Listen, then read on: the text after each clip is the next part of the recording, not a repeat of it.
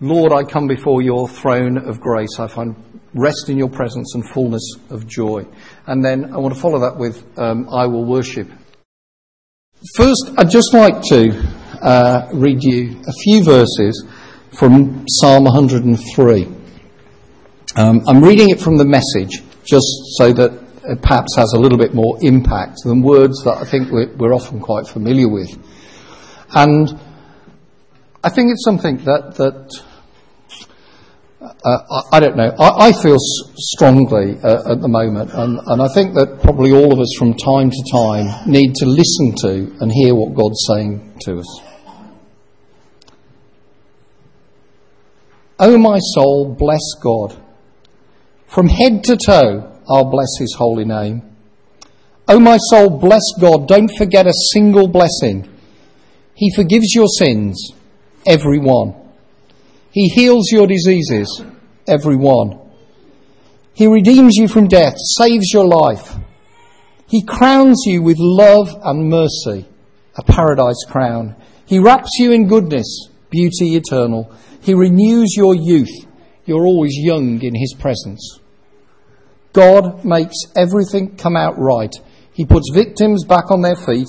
He showed Moses how he went about his work, opened up his plans to Israel. God is sheer mercy and grace. Not easily angered, he's rich in love.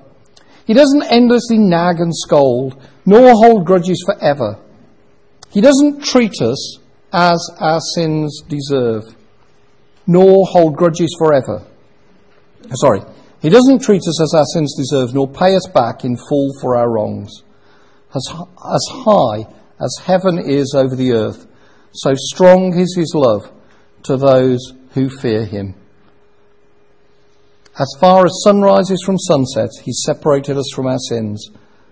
As parents feel for their children, God feels for those who fear him. And so, with that in mind, I want us to come to God and worship. Lord, I come before your throne of grace. I find rest in your presence and fullness of joy. In worship and wonder I behold your face, singing, what a faithful God have I. Father, we are grateful for all that you have done for us. Words cannot express the joy that we feel in knowing you. Words cannot express the gratitude that we have for knowing your salvation. Words cannot express the glory, the power and the honour that is yours.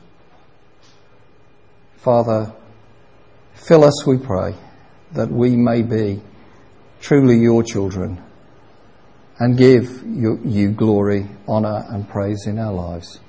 Amen. Richard's going to come and give us the announcements. Good morning, everybody. Welcome to you. In particular, nice to see Jeff, half a row of Dickinsons, Jason, Jacob and Luca at the back. Paul Chambers was here and has been summoned into the kitchen, I think. Ben Sutcliffe, nice to see you this morning as well.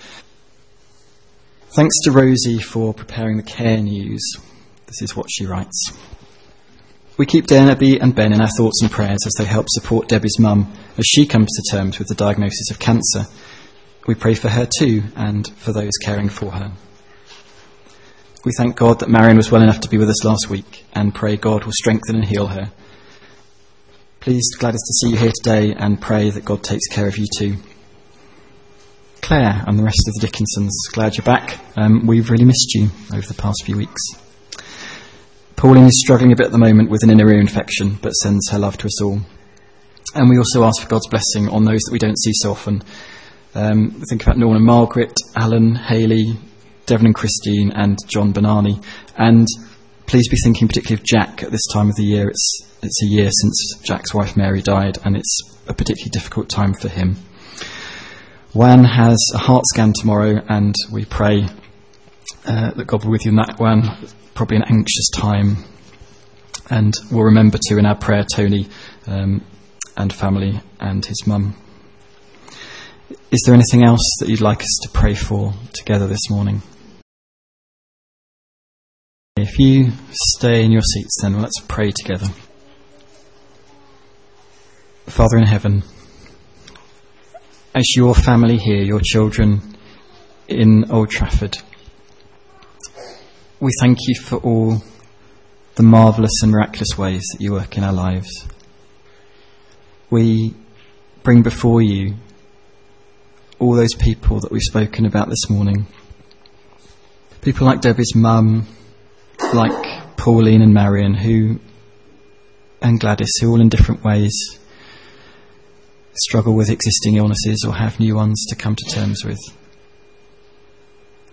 We think about Juan and the scan tomorrow and the diagnosis that will follow, and pray that you'll comfort him in an anxious time.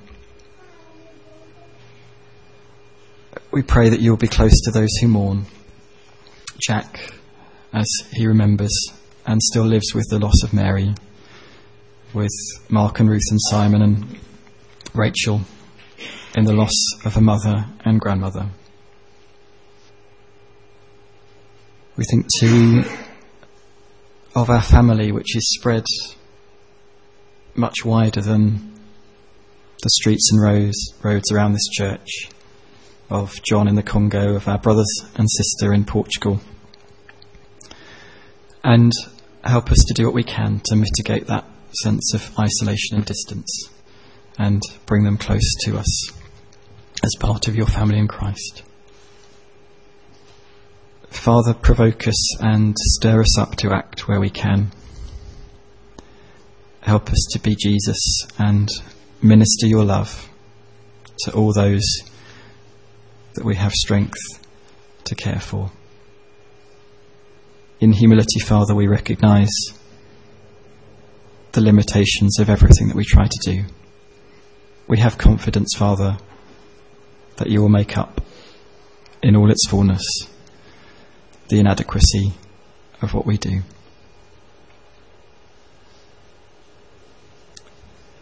Help us to carry these people in our hearts this week, Father. They are before you always. We pray that that will be true for us too. Amen. To introduce the remarks that Dave has got for us later on, we're going to read part of Colossians 2, which is today's reading, and also part of Colossians 3. Rosie is going to read Colossians 2, starting at verse 6 and going to the end. And then Vicky's going to read chapter 3 and finishing at verse 17. Paul's letter to the Colossians, chapter 2, beginning at verse 6. So then, just as you received Christ Jesus as Lord, continue to live in him, rooted and built up in him, strengthened in the faith as you were taught, and overflowing with thankfulness. See to it that no one takes you captive through hollow and deceptive philosophy, which depends on human tradition and the basic principles of this world, rather than on Christ. For in Christ, all the fullness of the deity lives in bodily form, and you have been given fullness in Christ, who is the head over every power and authority. In him you were also circumcised, in the putting off of the sinful nature, not with a circumcision done by hands of men, but with the circumcision done by Christ, having been buried with him in baptism, and raised with him through your faith in the power of God, who raised him from the dead. When you were dead in your sins, and in the uncircumcision of your sinful nature, God made you alive with Christ. He forgave all our sins, having cancelled the written code with its regulations that was against us and that stood opposed to us. He took it away, nailing it to the cross. And having disarmed the powers and authorities, he made a public spectacle of them, triumphing over them by the cross. Therefore, do not let anyone judge you by what you eat or drink, or with regard to a religious festival, a new moon celebration, or a Sabbath day. These are a shadow of the things that were to come. The reality, however, is found in Christ. Do not let anyone who delights in false humility and the worship of angels disqualify you for the prize. Such a person goes into great detail about what he's seen, and his unspiritual mind puffs him up with idle notions. He has lost connection with the head, from whom the whole body, supported and held together by its ligaments and sinews, grows as God causes it to grow. Since you died with Christ to the basic principles of this world, why, as though you still belong to it, do you submit to its rules? Do not handle, do not taste, do not touch. These are all destined to perish with use, because they are based on human commands and teachings. Such regulations indeed have an appearance of wisdom, with their self-imposed worship, their false humility, and their harsh treatment of the body. But they lack any value in restraining sensual indulgence. Continuing with chapter 3. Since then you have been raised with Christ. Set your hearts on things above, where Christ is seated at the right hand of God. Set your minds on things above, not on earthly things. For you died, and your life is now hidden with Christ in God. When Christ, who is your life, appears, then you also will appear with him in glory. Put to death, therefore, whatever belongs to your earthly nature: sexual immorality, impurity, lust, evil desires, and greed, which is idolatry. Because of these, the wrath of God is coming. You used to walk in these ways in the life you once lived. But now you must rid yourselves of all such things as these: anger, rage, malice, slander, and filthy language from your lips. Do not lie to each other, since you have taken off your old self with its practices, and have put on the new self, which is being renewed in knowledge in the image of its Creator. Here there is no Greek or Jew, circumcised or uncircumcised, barbarian, Scythian, slave or free, but Christ is all and is in all. Therefore, as God's chosen people, holy and dearly loved, clothe yourselves with compassion, kindness, humility, gentleness, and patience. Bear with each other and forgive what grievances you may have against one another. Forgive as the Lord forgave you. And over all these virtues put on love, which binds them all together in perfect unity. Let the peace of Christ rule in your hearts, since as members of one body you were called to peace. And be thankful. Let the word of Christ dwell in you richly as you teach and admonish one another with all wisdom, and as you sing psalms, hymns, and spiritual songs with gratitude in your hearts to God. And whatever you do, whether in word or deed, do it all in the name of the Lord Jesus, giving thanks to God the Father through him. So, listening to Paul's advice to us there about the relationship we have in Christ and how we ought to respond, Dave's now going to come and encourage us and build us up. As you received Jesus Christ as Lord, continue to live in him.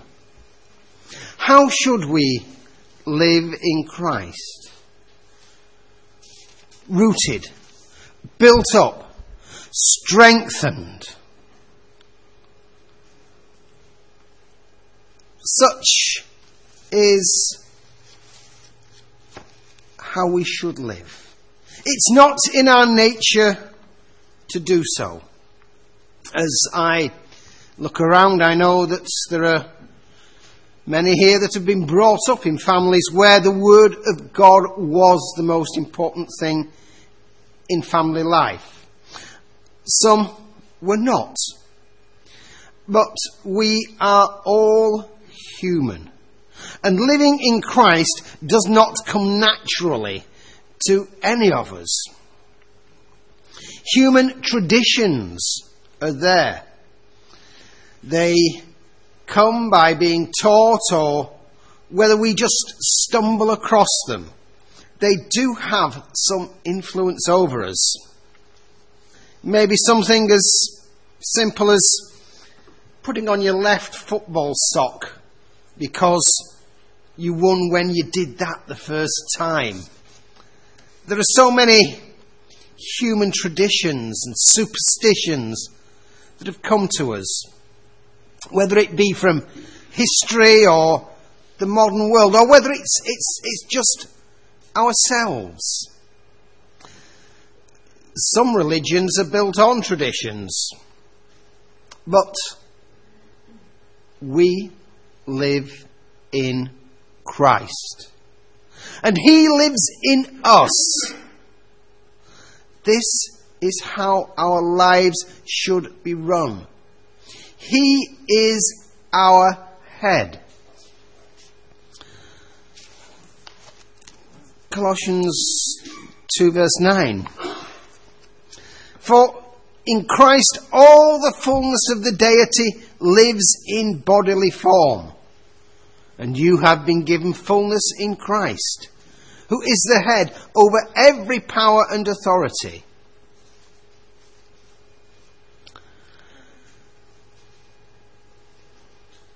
Verse 12, having been buried with him in baptism and raised with him through your faith in the power of God who raised him from the dead.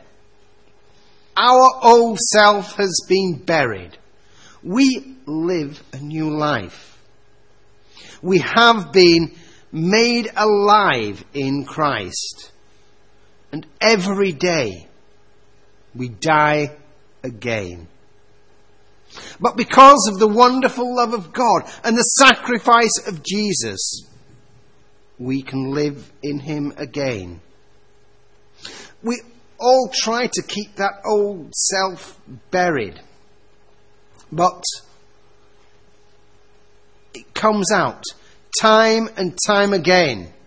And time again we are forgiven to once more live in Christ.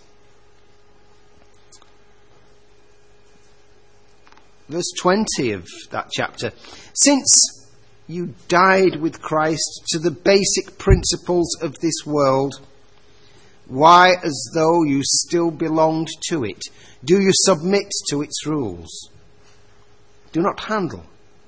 Do not taste. Do not touch. That's not do not keep. Do not eat. Do not feel. That old way that we have buried still has influence over us. And we still want to sample those things that used to drive us. And we might not go so far as to fully imbibe in them, but they're still there. And occasionally we want to get them out and have that lust over them, looking, wanting, desiring, but knowing it's not the right way to go. So just handling, tasting, touching. All those three, don't go all the way. Not fully eating, not fully caressing what we should not be even thinking about. We have been raised with Christ. The old values have no value. After his resurrection, Jesus left the tomb. And so should we. Jesus spent his time being with and ministering to his disciples. So should we. We should live our lives to serve one another. Jesus looked forward to the kingdom. So should we. We should set our minds on things above. We must seek them. Seeking is aspiration, desire, passion. In order to seek these things, the mind must be set on them. chapter 3, verse 5. Put to death, therefore, whatever belongs in your earthly nature. There's a list there, and it's all summed up as idolatry. And whilst we can rid ourselves of immorality, impurity, lust, what can we do about anger, rage, malice, slander? That's not so easy. Anger probably happens to me nearly every day. And it may be a righteous anger. I see injustice and it makes me angry. Does it drive me to rage? Well, rarely, I hope. I work in local government, but in the office in which I work we've just lost somebody. I will refer to him as dodgy. No matter what he was told, he was proved to be a liar. His tricks and deeds were malicious. His language was foul. No matter what was said to him by me or whoever it was, however high they were in the authority, you couldn't offend him. He thought it was good when what he said was racist and offensive. He was spoken to many about his ways, but he could not change. He took a severance package in March. He's left us. My working life is somewhat happier knowing that I don't have to put up with what he's saying, what he wants to do. He had no redeeming features. We have changed. We've put to death all those things. We have to put on a new self, which is being renewed in knowledge in the image of the Creator. It's about how and what we change. Christ is all and in all. We must have Christ in us, all of him. His love, his grace, his temperament. This is the one who died for us. We are willing to die for him. And just as Christ did for us, are we willing to die to save others? And I googled those words, died to save others. And up came heroic stories of firemen, of soldiers, of those in the concentration camps. On page 2, there was something about Jesus. But many heroic stories. And in fact, those heroes, the name that the world gives them, I don't want to belittle anybody or anything, but they do not go into fires, go to rescue people, knowing that they will die. They go in there thinking that they are going to come out. When we are placed in those circumstances, who knows what any of us are capable of? There's not that many here that are old enough to remember conscription, to have been called for military service. It ended in the United Kingdom in 1960, and you'd have to be at least 10 years older than me to have been called up.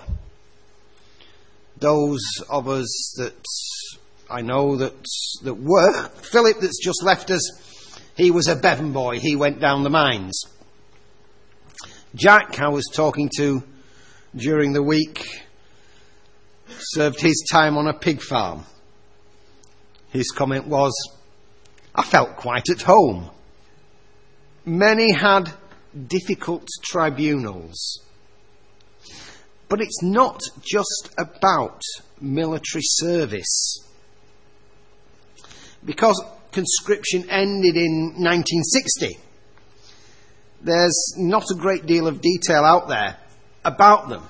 I have some questions that were asked, or that are asked at Swiss tribunals. Strangely, the Swiss haven't been at war for 700 years, but they're always ready. Every Swiss male has to keep an army-issue rifle in the home. The questions that are asked at the tribunal,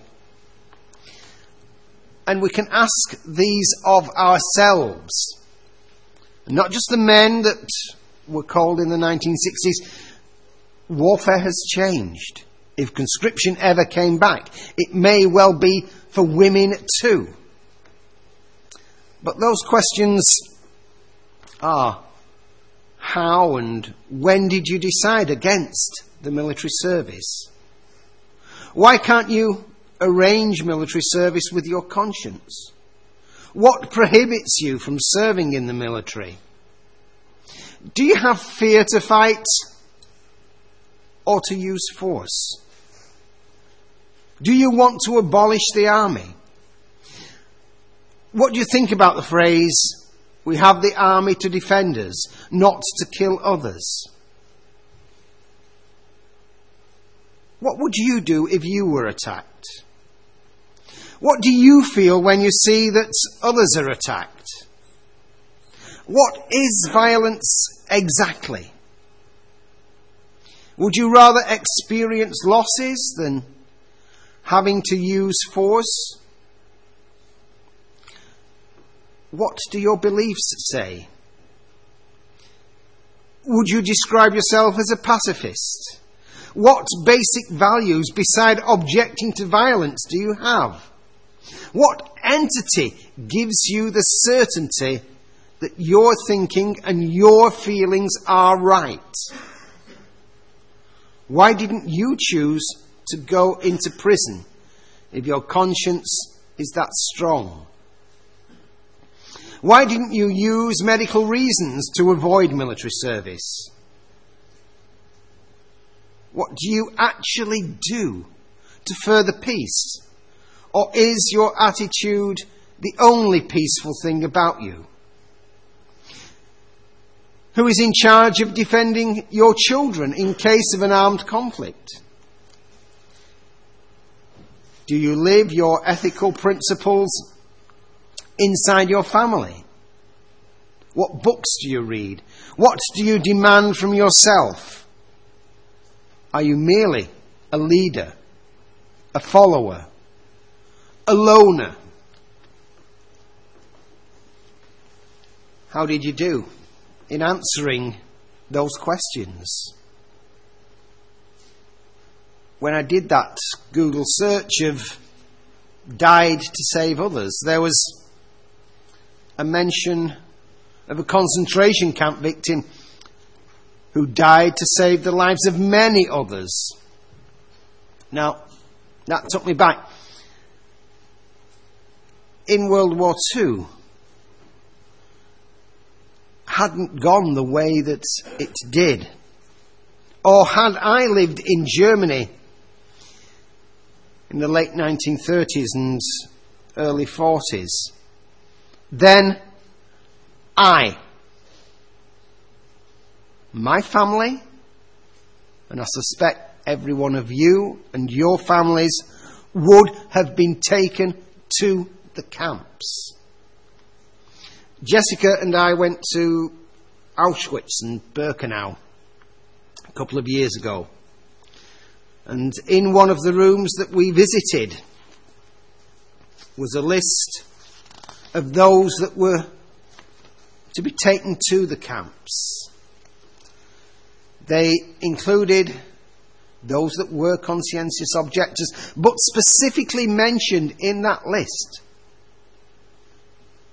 on a chart that was hung on the wall in Auschwitz were the words Bible students. And we learn that what we must rid ourselves of, such things as anger, rage, malice, slander, and filthy language. But rid ourselves of that anger, rage, malice. It doesn't come near to describing what the human race is capable of in terms of inhumanity. But for me, conscientious objection, it's about a life in Christ. Therefore, as God's chosen people, holy and dearly loved, clothe yourselves with compassion, kindness, humility, gentleness, and patience. Bear with each other and forgive whatever grievance you may have against one another. Forgive as the Lord forgave you. That's what we have to do. We have to put on. It's about how we bear ourselves, how we walk, how we talk, what we say and what we do. For a few years, I had a bike. Sometimes come here on it on a Sunday morning.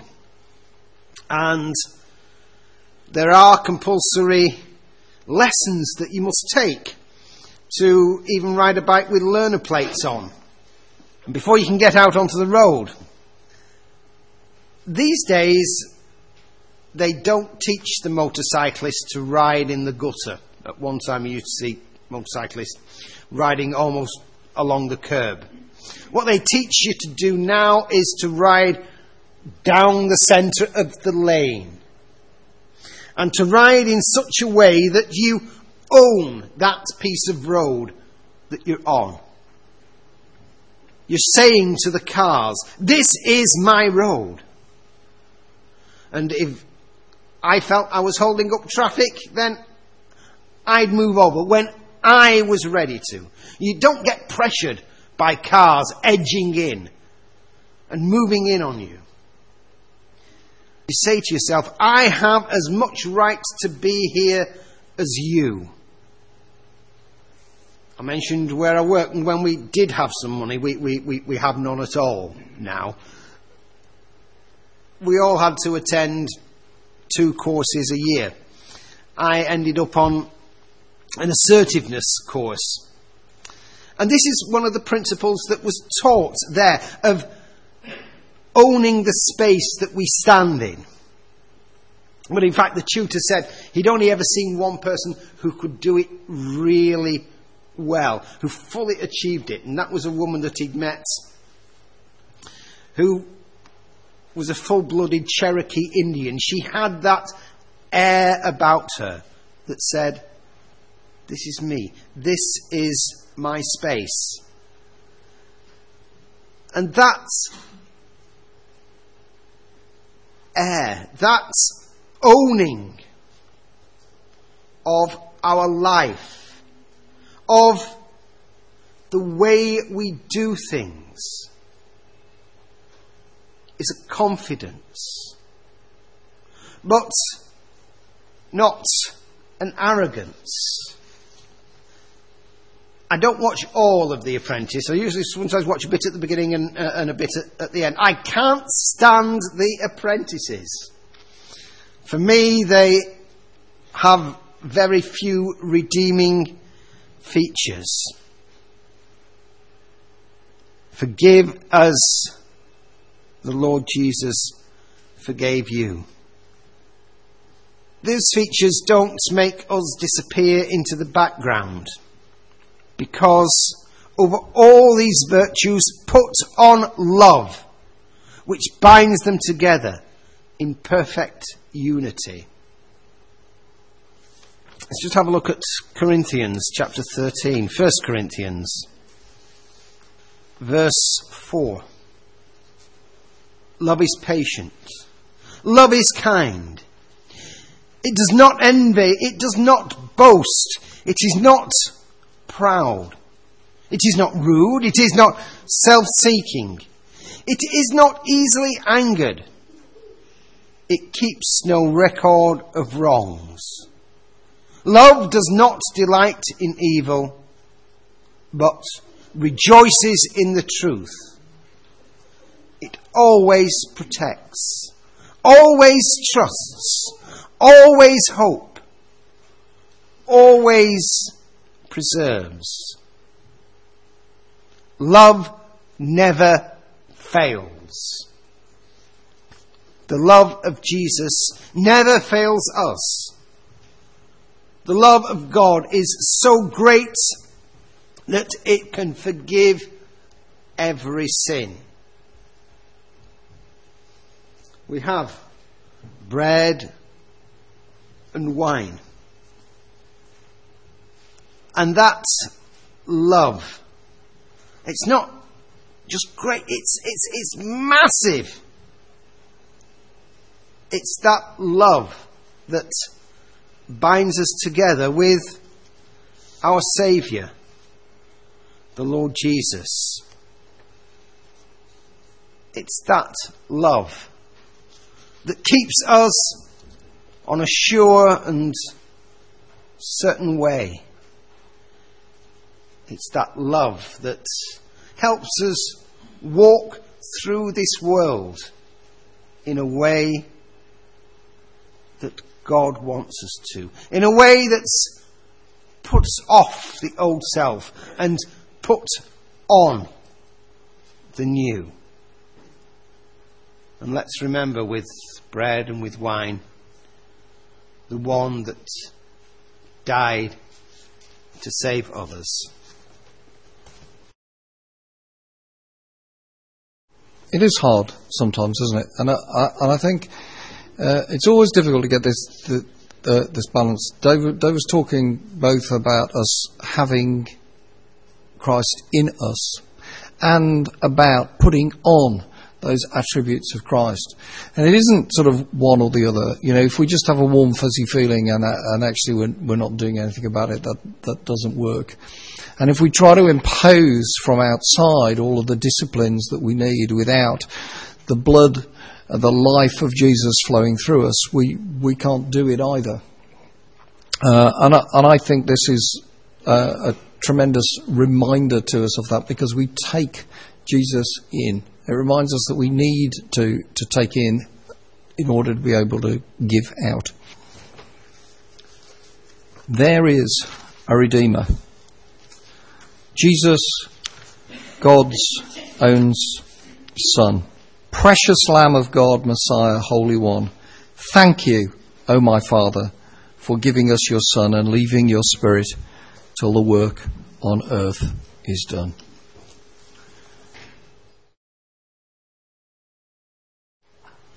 Let's pray together.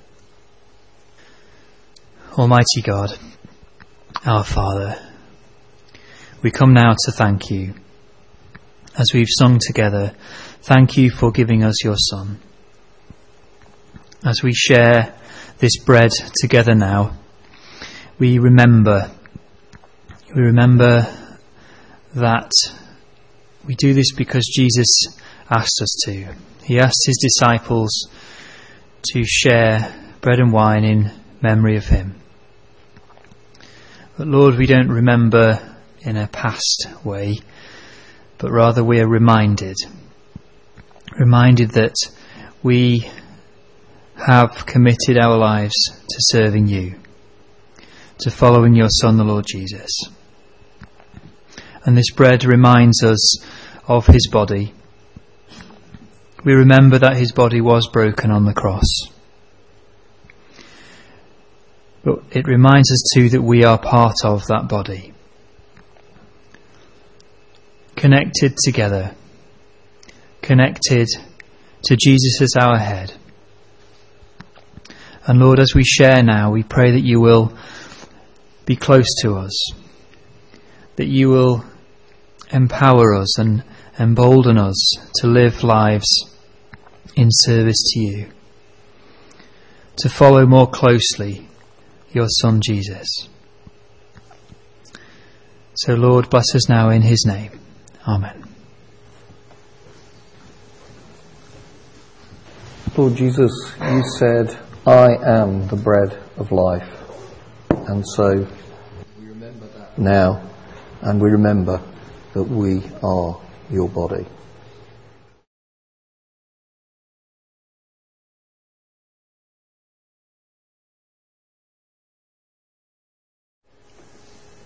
So then, just as you received Christ Jesus as Lord, continue to live in him, rooted and built up in him, strengthened in the faith as you were taught, and overflowing with thankfulness. I think that what the Bible uses this overflowing term in lots of ways, but it's always a sort of liquid picture, isn't it? You know, you can get solids overflowing, I suppose, and so I'm particularly reminded of those kind of passages when we take the wine, and I think of God pouring out of his abundance so that we can receive it. Let's give thanks for that, Malcolm. Dear Father, we are so thankful and grateful for what you have done for us. Lord, we thank you that you gave us such a simple and yet such a powerful way of reminding us of that fact. Lord, we thank you for this wine. And Lord, as we've been reminded this morning, so often we are maybe walking away from you, and yet the cross and all that it represents for us entreats us to turn round to you, to face you, and to seek your face.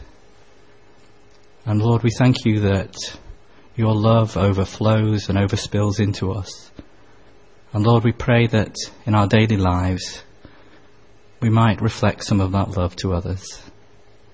Lord, we just want to say thank you for this wine and for everything you have done for us. In Jesus' name, amen. It's funny, isn't it, how small change in a word can make you think about it in a totally different way. Well, if you talk about remember, we think about everyday things. If you talk about remembrance, we immediately think about people who are dead, it's just that small change makes a big difference. And as Malcolm said in his prayer, this is to remind us. Yeah, if we use various words, it distances us, I think, from what's going on. Whereas this is to remind us that Jesus is here and that he's made a promise to us and that we're part of that. Let's share that.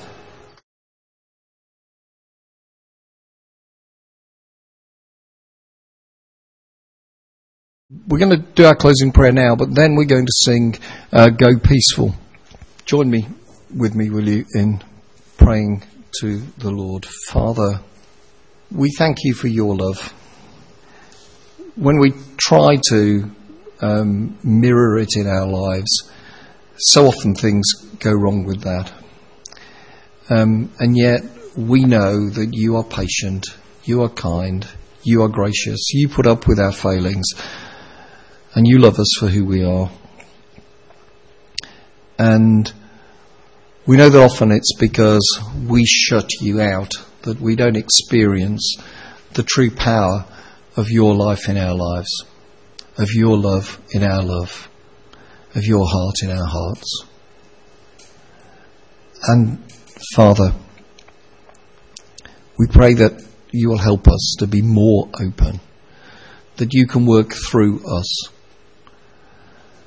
And so that it is not about the rules in our lives that say do this or don't do that, but that everything is driven by the love and grace that comes from you and our desire to share that with everyone else. Be with us, Father, we pray, and help us to give glory to you.